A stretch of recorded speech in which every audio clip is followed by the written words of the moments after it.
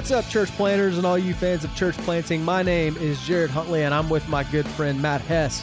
And you guys are listening to In the Trenches, a podcast by everyday church planters for the everyday church planter. So whether you're a lead church planter or you're on a church planting team or you're just a fan of church planting, then this podcast is for those of you who want to get in the trenches and proclaim the kingdom of God. What's up, Matt? What's going on, my friend? Not much. How you doing? I'm doing well, man. That's doing good. well. It's been a busy week. Yeah, it has been a busy week. Busy times.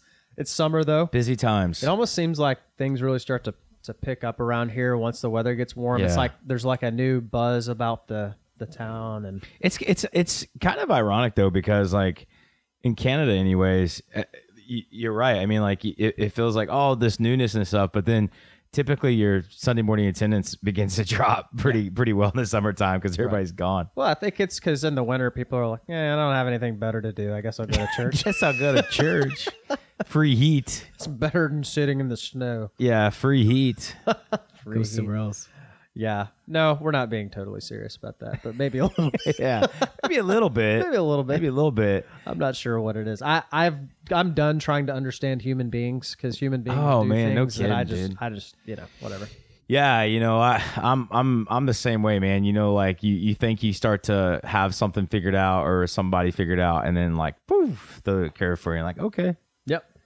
Yeah, if there's one thing ministry has taught me and that I've learned from ministry, it's that people they're fascinating in their decision making process. Yeah, man. People make some very confounding choices in life. Yeah. So, I mean, it's worth an episode, but I mean, like, I think that so many people Christians, so many Christians even make like we just make decisions without covering in prayer or really thinking through it. Just kind of we do a lot of things in the flesh. that's right.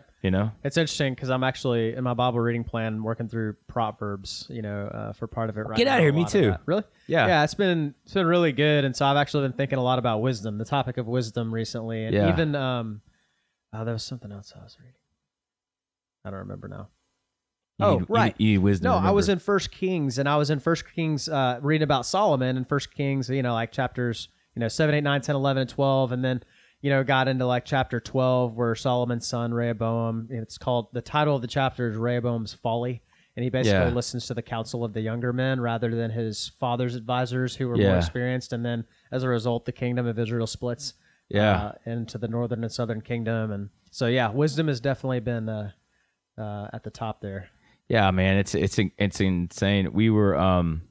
We had the Sin Network assessment retreat the past couple of days, and here in Toronto, and it was a lot of fun, man. It was, those retreats are always super good. You just get to meet people and stuff. And by the way, several people that were there planning candidates talked about how they listened to the podcast. That was pretty cool. Oh, really? That's awesome. Yeah. That's awesome.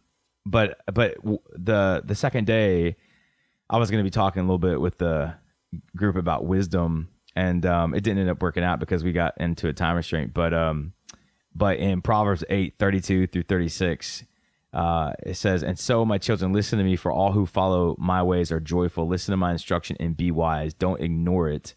Joyful are those who listen to me, watching for me daily at my gates, watching for me outside my home."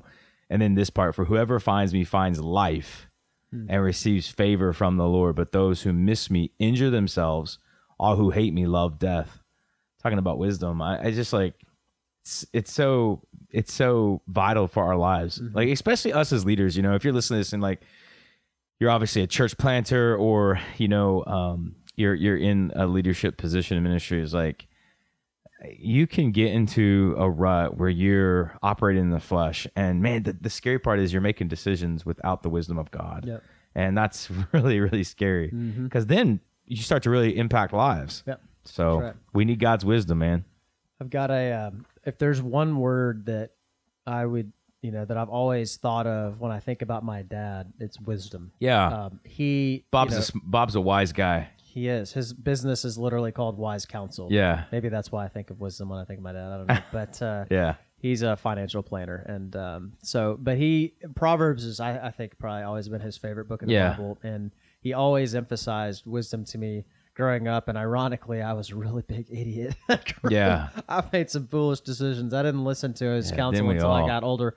But I've got up there. I've got a notebook that he gave me for my 18th birthday, and he basically what he did. It was kind of before like journaling Bibles were Yeah. a thing. Like they didn't really have those, but he printed. He had the whole book of Proverbs and Ecclesiastes printed and bound and designed to where there were spaces off to the side to journal, and he Yeah. wrote me a letter in the front. Really, just it was almost like a letter, like like in the form of Proverbs, like Yeah. counsel from a father to his son, like urging me to seek God and to seek Yeah. wisdom, and that's probably one of my most valued possessions today. Yeah. Is that binder that he put together? It's just Yeah. it's just cool. It's one of the things probably one of the coolest things my dad ever gave me. Yeah, in my that's opinion. cool, So, man. yeah, Proverbs are important, man. it is.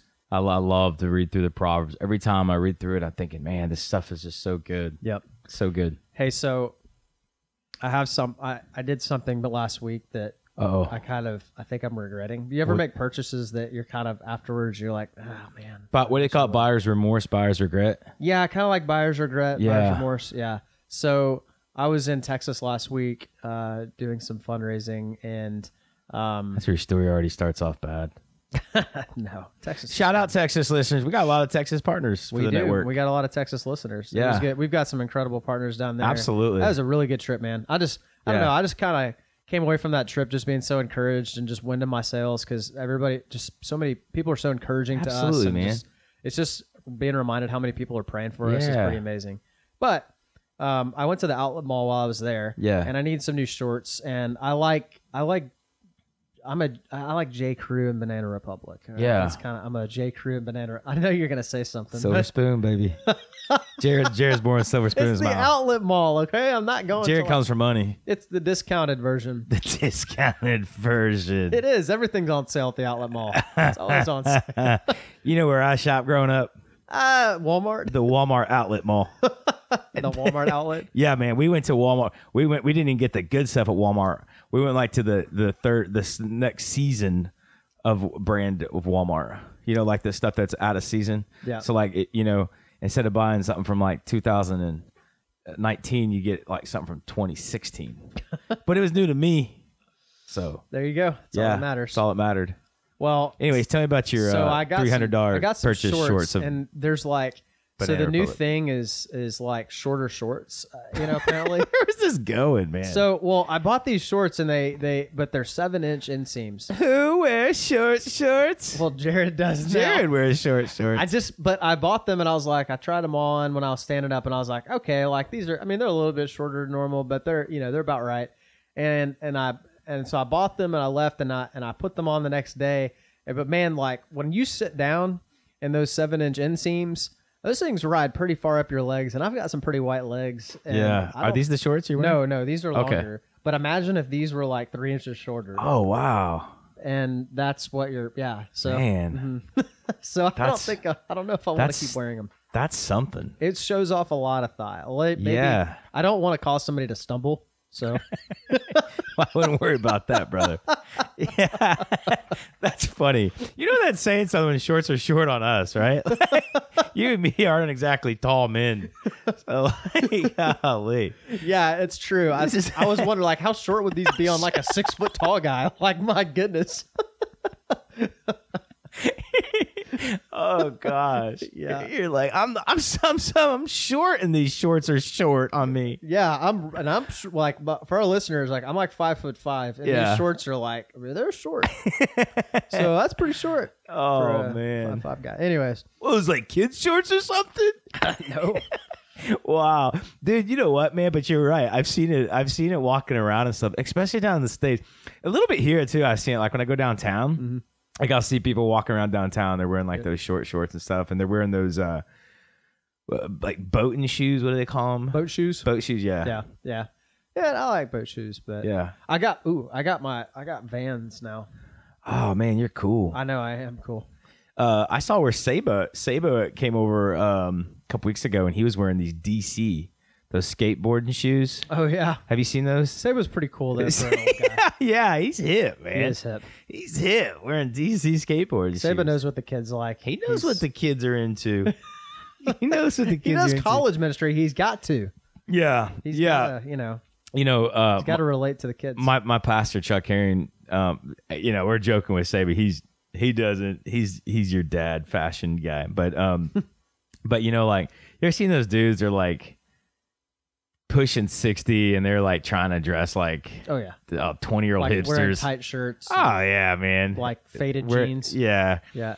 Pastor, with gel in their hair, their gray hair. Yeah. Pastor Chuck always says, man, there ain't nothing worse, Matt, than a 60-year-old man trying to look like he's 20. So you can picture him saying that, can't you? Yep. Yeah, man. It's true though. It's like, yeah. What are we talking about today other than short shorts? We're going to talk about fundraising so that we have enough money to pay for all of our short shorts and our styled hair when we're 60. You should put that in your next newsletter. No, we're going to talk about short fundraising shorts. for planting churches. Yeah. So just, mistakes we've made, lessons we've learned, good fundraising techniques. So let's go ahead and jump in, man. So this is something that I think is, for a lot of people, this is the most intimidating aspect of church planting. When they think about church planting, I've talked to a lot of guys that just like, this is the one thing that they're terrified of. That they're not looking forward to, that they, want to avoid. Why do you think that is? PRIDE. Ooh. Pride. Ouch. Okay. You know what I mean? Elaborate. Well, because like every guy that I talk to that has a problem with fundraising, eventually like it starts out with like, I'm just not very good at this. I don't know if I could do it and da-da-da. But it ultimately gets to, I don't want to ask people for money. Yep. And that's the wrong theology. That's the wrong ideology of what we're doing. You're not asking people for money. You're asking people to partner with what God's doing. Yep. And if you're thinking that way, if you're asking people for money, if you think like, well, I don't want to ask this person for money, you have a wrong ideology about it. Yep. You're looking at it like, I need, it's people straight up. I've had church planners tell me it's embarrassing. And they're like, it's embarrassing. And I'm like, man, what's to be embarrassed about? I mean, are you trying to plant a church that's going to reach lost people? Yes. Do you want to see more churches planted out of that church? Yes. Do you want to see a movement of God? Yes. Does that cost money? Yes. Well, then what are you embarrassed about? Yep. It's a pride issue. I'm convinced it comes back down to pride because people do get hit up for money for all kinds of different things, Mm-hmm. Investments and new businesses and everything else. And so pyramid schemes and plans and everything else. And so guys don't want to get lumped into that category. Right. And so, they have a bad theology when it comes to this stuff. Yep. No, I think you're definitely right. I'll go ahead and just like at the outset, let you guys know that if you have not read the book, The God Ask by Steve Shadrach, and then you need to pick it up, especially if fundraising is going to be in your future or it's something that you're working on right now, because it's a lot of the foundation of that book is going to be kind of putting the foundation in place for exactly what Matt's talking about, which is like really thinking through theologically, what are the theological foundations behind fundraising for kingdom work? Yeah. It is biblical, believe it or not. It's very biblical. Yep. Another, resource for you to go to is go read the book of Philippians. Mm-hmm. The book of Philippians is basic. I mean, part of it's not, I don't think this is primarily why Paul wrote it, but I think one of the reasons Paul wrote Philippians is it's a thank you letter to a supporting church. Yeah. The church of Philippi was supporting him financially. Brought him joy. Yeah. I mean, he starts off in chapter 1, verses, 3 to 5. He talks about how he's thankful for their partnership in the gospel from the first day until now. And then chapter 4, he talks about, how he thanks them for the gift that they've sent, and he tells them that right now I'm good. My needs have all been supplied. He says in verse 18 of 19 of chapter 4, he says, I've received full payment and more. I am well supplied, having received from Epaphroditus the gifts you sent, a fragrant offering, a sacrifice acceptable and pleasing to God. And my God will supply every need of yours according to his riches and glory in Christ Jesus. Amen. So Paul, well, and actually, there's a verse that I forgot verse a lot. What's that? I said I've claimed that verse a lot in church planning. And there's another. Where does he say it? Verse 17. He says, "Not that I seek the gift, but I seek the fruit that increases to your credit." Mm-hmm. Like in Paul's mind and in his theology, he truly believed that the Philippians, like he actually believed Jesus' words when Jesus said it's more blessed to give than to receive. Yeah. And so he actually saw when he was asking the church in Philippi, the churches of Macedonia, to give towards the church planting efforts, he truly believed that when they gave, they would actually be more blessed than if they didn't. And so the reason he asked for money wasn't for himself, but because he wanted them to be blessed by their giving. Right. That'll transform the way you look at fundraising. Yeah, absolutely. Yeah. And that's biblical. That's not Jared or Matt's opinion. That's the word of God. Yeah, and I say pride too, because I obviously, like you just now showed us, I mean, there's a theological foundation for what we're doing when we talk about fundraising. But, people are scared. Guys are scared. Gals are scared. The couples are scared. They're afraid of people thinking they're weird or rejecting them or whatever. And, you might want to get used to some of that. Yeah. If you're afraid of rejection, then might I suggest a different line of work? Yeah. I think that's a good word. I mean, for guys to hear. I think another reason why a lot of people we start out with when I sit down with guys, one of the first things I do is I help them like get a list together. Yep. Excuse me. And the reason why I do that is because the majority of people, they don't think that they have any contacts. Yep. And I remember when I first started and when God called Eric and I to plant, and I fell into the same trap, and I remember when I'm outside of our sending church and a really close first partnership with an association, my first real partnership meeting was with a large church in Little Rock, Arkansas. Mm-hmm. And I remember I was sitting in a hotel room the night before I was going to go in and share our vision. Mm-hmm. And I remember just the Spirit led me to get out a pen and the pad of paper that was on the nightstand. And he just led me to start to write down a list of people and churches. And it was amazing to me. It was the first time I realized, I was stationed in Quantico, Virginia. So I served in some churches out there in Northern Virginia, where you guys are about to head to in DC. My wife is from Arkansas. Mm-hmm. I pastored in Tennessee, in Oklahoma, and Mississippi. And it just like, I have family in Kansas. And it just started to hit me like, wow, God has been writing this story. He's been putting us in some really strategic, like Bible Belt type locations. Yep. So that he can fund this network. Mm-hmm. Not exclusively for that reason. He taught us a lot of lessons along the way, but I'm getting at. Mm-hmm. And when I wrote all that out, I was like, man, this is amazing. And it helped me to see, like, I have a lot more contacts than I thought I did. Mm-hmm. And I think a lot of guys, they don't think that they have anybody that they can go to and share the vision with. Has that been pretty similar with you? Yeah, definitely. I think that's, I remember when I first started too, kind of thinking the same thing. Like, man, I just don't know, how many connections I really have, and feel like, well, I've already tapped the well dry. Like there's just, I don't know who else to go to. Yeah. One of the things I think that's helpful is doing that exercise where you almost like you force yourself. I'm going to write down 50 names, right? And I'm not going to get up until I've written down 50 names of people that I could ask.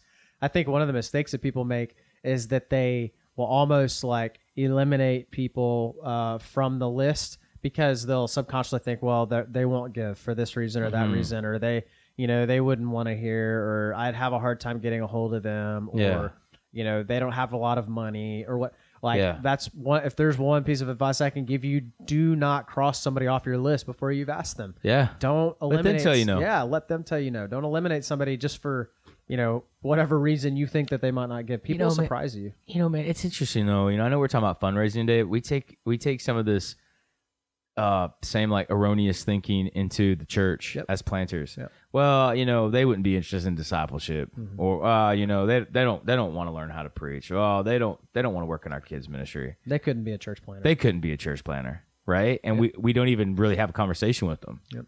It's interesting. It is interesting. Yeah. So, what are some mistakes that you've made, or maybe that you've seen others make, when it comes to fundraising, besides what we've already talked about? Yeah, I think the intentionality with it, you can't stop. I was talking to a group of planners this week a couple of church planners specifically, and I was telling them, they were asking about fundraising, and I think a lot of church planners are like, when do I get to the place where I can stop fundraising? Mm-hmm. And when I say, never.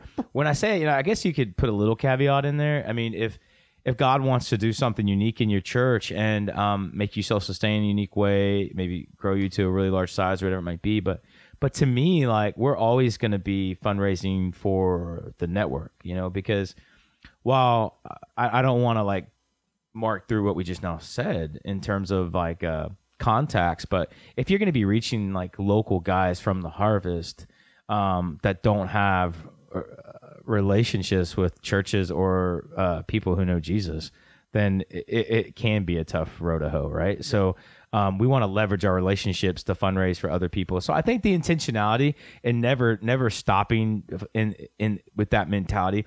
I've seen guys do this. They put a budget together and they say, okay, I need to fundraise, $70K or whatever.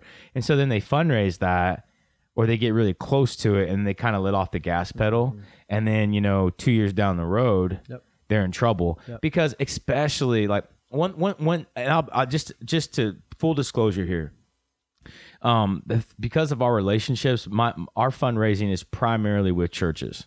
We have a couple individuals that give to the network, but it's like super close family. Mm-hmm. But it's primarily through churches and parachurch ministries.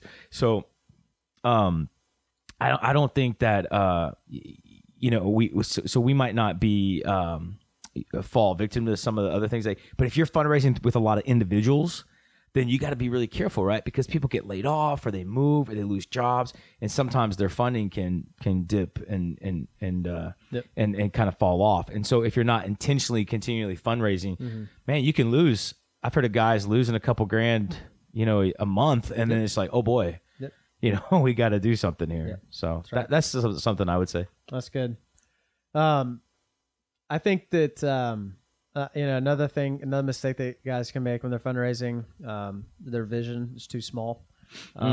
People want to give to big vision. Absolutely. Like I just for example, if I had two prospective planners come to me and one, pitches me a vision that says, well, we want to plant a church and, Minneapolis, Minnesota, in this neighborhood here. And our vision is to, make disciples and to, preach the Bible and to have a healthy church in that neighborhood. I'd be like, all right, that's great. Right. But the other planner comes up to me and says, we want to, our vision is to plant a church, in the other side of Minneapolis, and to, plant our first daughter church, within 18 months of planting that church. And ultimately we envision a network of, 20 churches over the next 10 years, mm-hmm, across the greater, Minneapolis area and beyond. Like, I just be honest, like that second one gets me a little bit more fired up and excited. Yeah, for sure. And you know what? The other thing is I'm more likely to invest long-term in that second one, because I know, like, I just intuitively know it's such a big vision. It's going to be a longer, journey. And so I'm going to be in it for the long haul. This isn't, I'm not thinking 3 years and I'm done. I'm thinking like, I want to stick this thing out and I want to be here for the long haul. So like, I think a lot of guys just limit themselves with small vision. I agree. Yeah. I think another thing, I think another mistake guys make in fundraising, just listening to you talk, when we talk about vision, I always think stories are so powerful. Mm-hmm. We see the gospel really moving in crazy ways right now around the world, is like through a lot of storytelling. Yep. And, our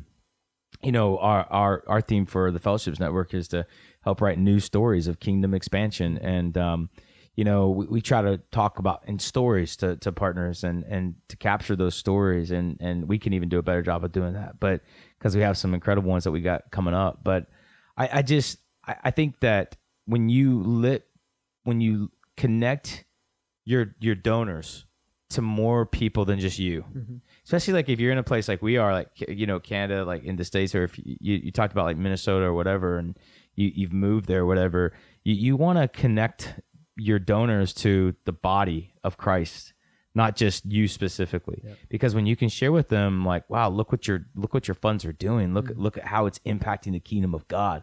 They get excited about that. Yep. There's only so many resources that's been allotted to every single one of us.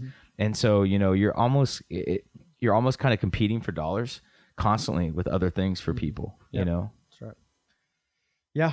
Another thing I think that you guys need to think through is like, I just think a lot of times people don't come out and ask, like I think just having clarity in terms of what you need. Yeah, and I agree. I think like a big mistake that people will make is they'll almost like, for lack of a better way of thinking, they'll lowball it because they're afraid if they ask for too much or something. And so like they'll ask for like we're just looking for, if just 100 people would support us for $10 a month, or something like that. Like I'll hear stuff like that all the time. I'm like, first of all, good luck finding 100 people.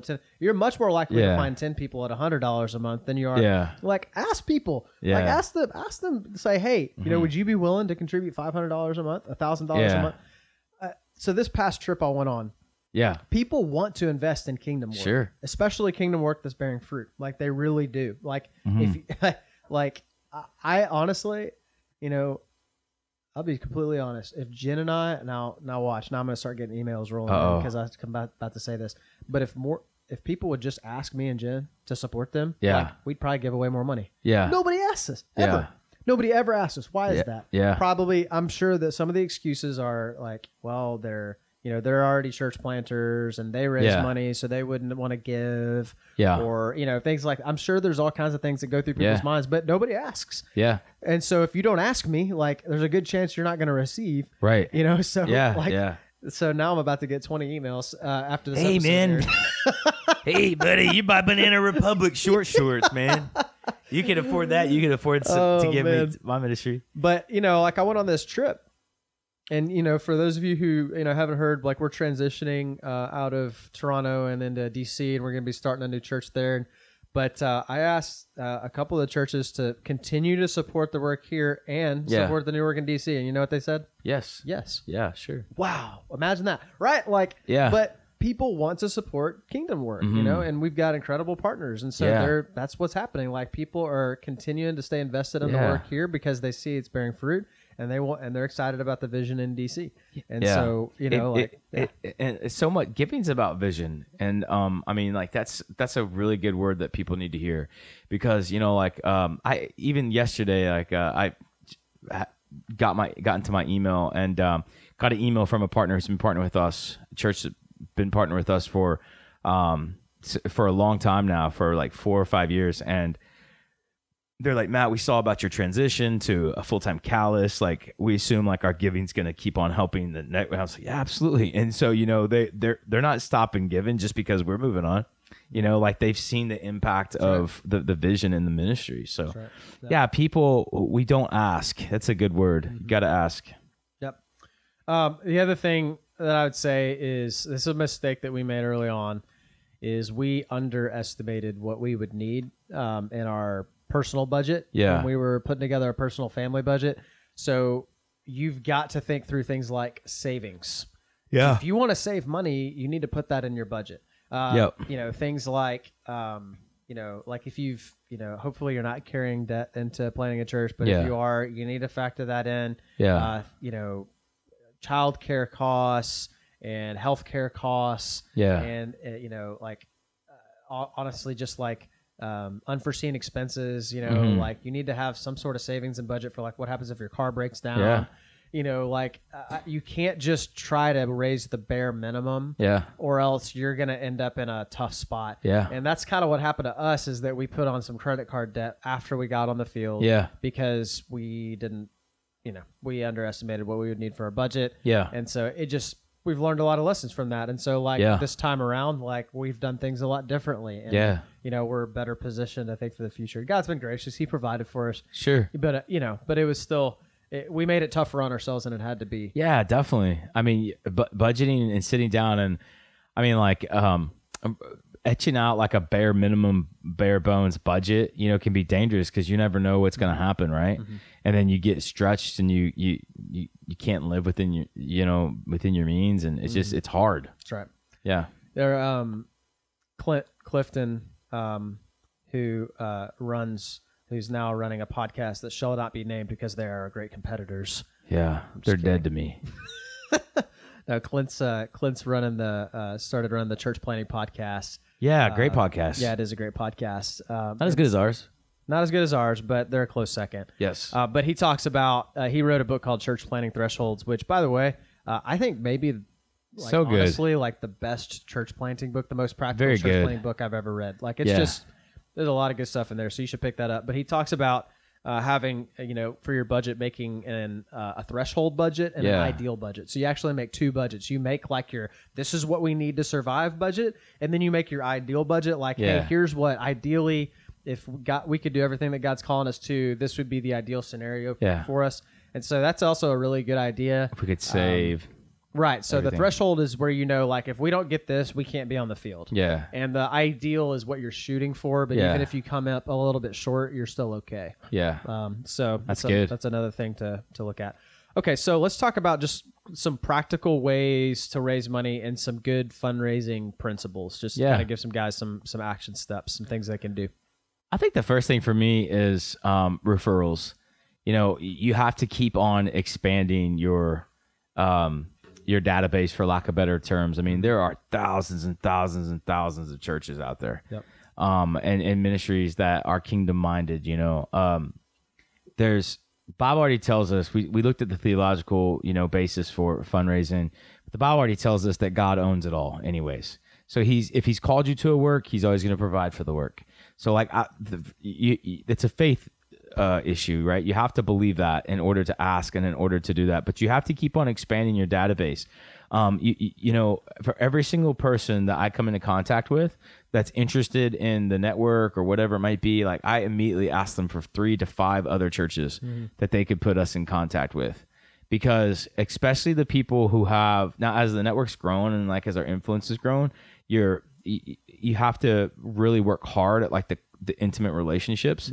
You have to try to get to know the pastor or not, if not the pastor, the key holder. There's other influencers in the church, whether it be a mission pastor, if it's a bigger church, they have a church planning pastor, or a missional engagement pastor, whatever it might be, a discipleship pastor. Those are the guys you want to really get to know and become close with. And then once you do, ask them, hey, listen, you see this vision, you see what God's doing here. Who are 3 to 5 other churches that you would feel comfortable referring me to? That just over a coffee or a Skype call, and we can get in touch. And man, it almost always works. Guys almost always do it for me. Yep. Yeah, that's right.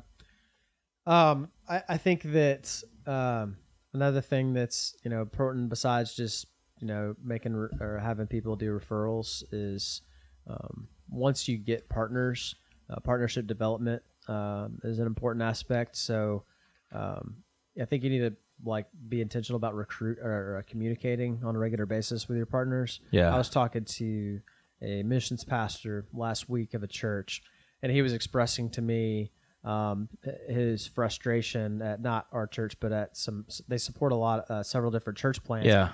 And the fact that he hasn't, he was mentioning one church in particular that he hasn't heard from the guys in a year. Wow. And and they're still supporting him, but he openly said we're wondering maybe they don't need us anymore. Right? Yeah. Church planter, don't let that be you. That is so foolish, and it's so easy to just send do some quick communication once a month, to let your partners know, number one, that you're thankful that they're supporting you, that they're thinking about you, that they're sending you a check, right? It should be a true partnership where it works both ways. So we've committed since the beginning to do a monthly newsletter where we send out specific prayer requests to our people. We call it the monthly Huntley. And we just it just goes out every month, and people really appreciate it. I'll always get compliments on it or comments on it about, people will tell me, hey, we read this in your newsletter, or we read that, or hey, we appreciate getting the newsletters. It helps us stay informed, because that's how people follow us and follow our ministry. Absolutely. And then another thing that I had down that I thought would be important to mention is you need to create a prospectus when you're fundraising. You need to have basically a business plan put down, and take some time on that. Make it look good. This is a business proposal essentially. And so if when you're asking people to invest significant resources Yeah. into, and to trust you really with these resources. Like you're asking them to, to entrust their precious resources, the money that's been given to to God. Yeah. That's a serious thing. And so Most definitely. like couple things on prospectus. Don't make them too wordy. So don't like put your entire statement of faith, on your prospectus. You don't need to do all that. You don't need to write like an entire essay on your context or, on your strategy or anything. Just short word. Like pastors are busy. Yeah. Pastors are busy people. They're not going to sit down and read a 10-page essay about your church plant. Yeah. I know I wouldn't. Like if I see something like that, like honestly, I almost like it makes me sigh deeply, and I just go, well, I'm not going to be able to read this because I don't have time. Right. Yeah. So like do something like bullet points are great. Yeah. Use lots of graphics and imagery. Lots of pictures. Right. Like have short statements. Pop-up pictures, pop-up books. No, not pop-up books, but like statements that pack a punch that concisely and clearly communicate what you're going to do, how you're going to do it, and why there's a need for you to do it where you're doing it. Yeah, absolutely. I completely agree. I see guys like they put together these enormous like binders and people just don't read. Even when I was coming up, when we first started looking at planting almost 10 years ago, 2010. It was really, the norm was really for like prospectuses to be like in a binder, like 25 to 35 pages long. Mm-hmm. And I just think that we're getting away from that. Yeah. It has to be more precise. It has to be more specific. Yep. That's right. You talked about the communication. We had to find a good balance because I felt like, when we started to transition from just one church to a network of churches, how do we communicate that, And so we had to work through some of that. And so I know for us, like we communicate quarterly. So we send out a quarterly newsletter, but then we try to keep our social media stuff really fresh. And you gotta change with the times, what I mean? Like as you go. So like, and you gotta also, this is the last thing I would say, don't assume that everybody is going to, all of your donors are going to communicate with you in the same format. Yeah. So like a lot of your donors, they're not even going to read your newsletters. Mm-hmm. I'll just tell you right now, they're going to follow you on Instagram. They're going to follow you on Twitter, Facebook, whatever it might be. So they're going to keep up with you on that. Mm-hmm. But then if your older donors, we've discovered that they will open your newsletter and they will read through it. Yep. And then this is just the last thing I was going to say. I know this isn't an episode on update newsletters, but I just want to say, like, don't underestimate prayer, in your mm-hmm. updates and in your fundraising, because if you're just always asking for money, but you're not asking your partners to get involved through participation on the field, and if you're not asking your partners to pray for you, you're just asking them to provide. Yep.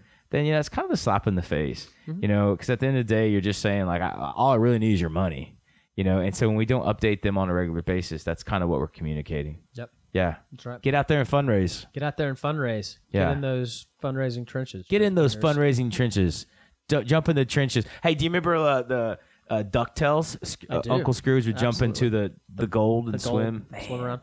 It's interesting actually is that wish I had Uncle Scrooge. Like 51 minutes, I've got a video call for mm-hmm. a potential partner. Doing some vision casting stuff. Mark Cuban? No, not Mark Cuban. But funny enough, this guy is in the Dallas area. Wow. If you like get, you're a prophet or something. Yeah, if you get some of these guys, think about some of those sharks. I always tell Erica, what if God saved Mark Cuban? That'd be awesome. Man, Bill Gates. That would be awesome. How much money those guys could give to the kingdom? Yep. Awesome. That'd be cool. All right, buddy. All right.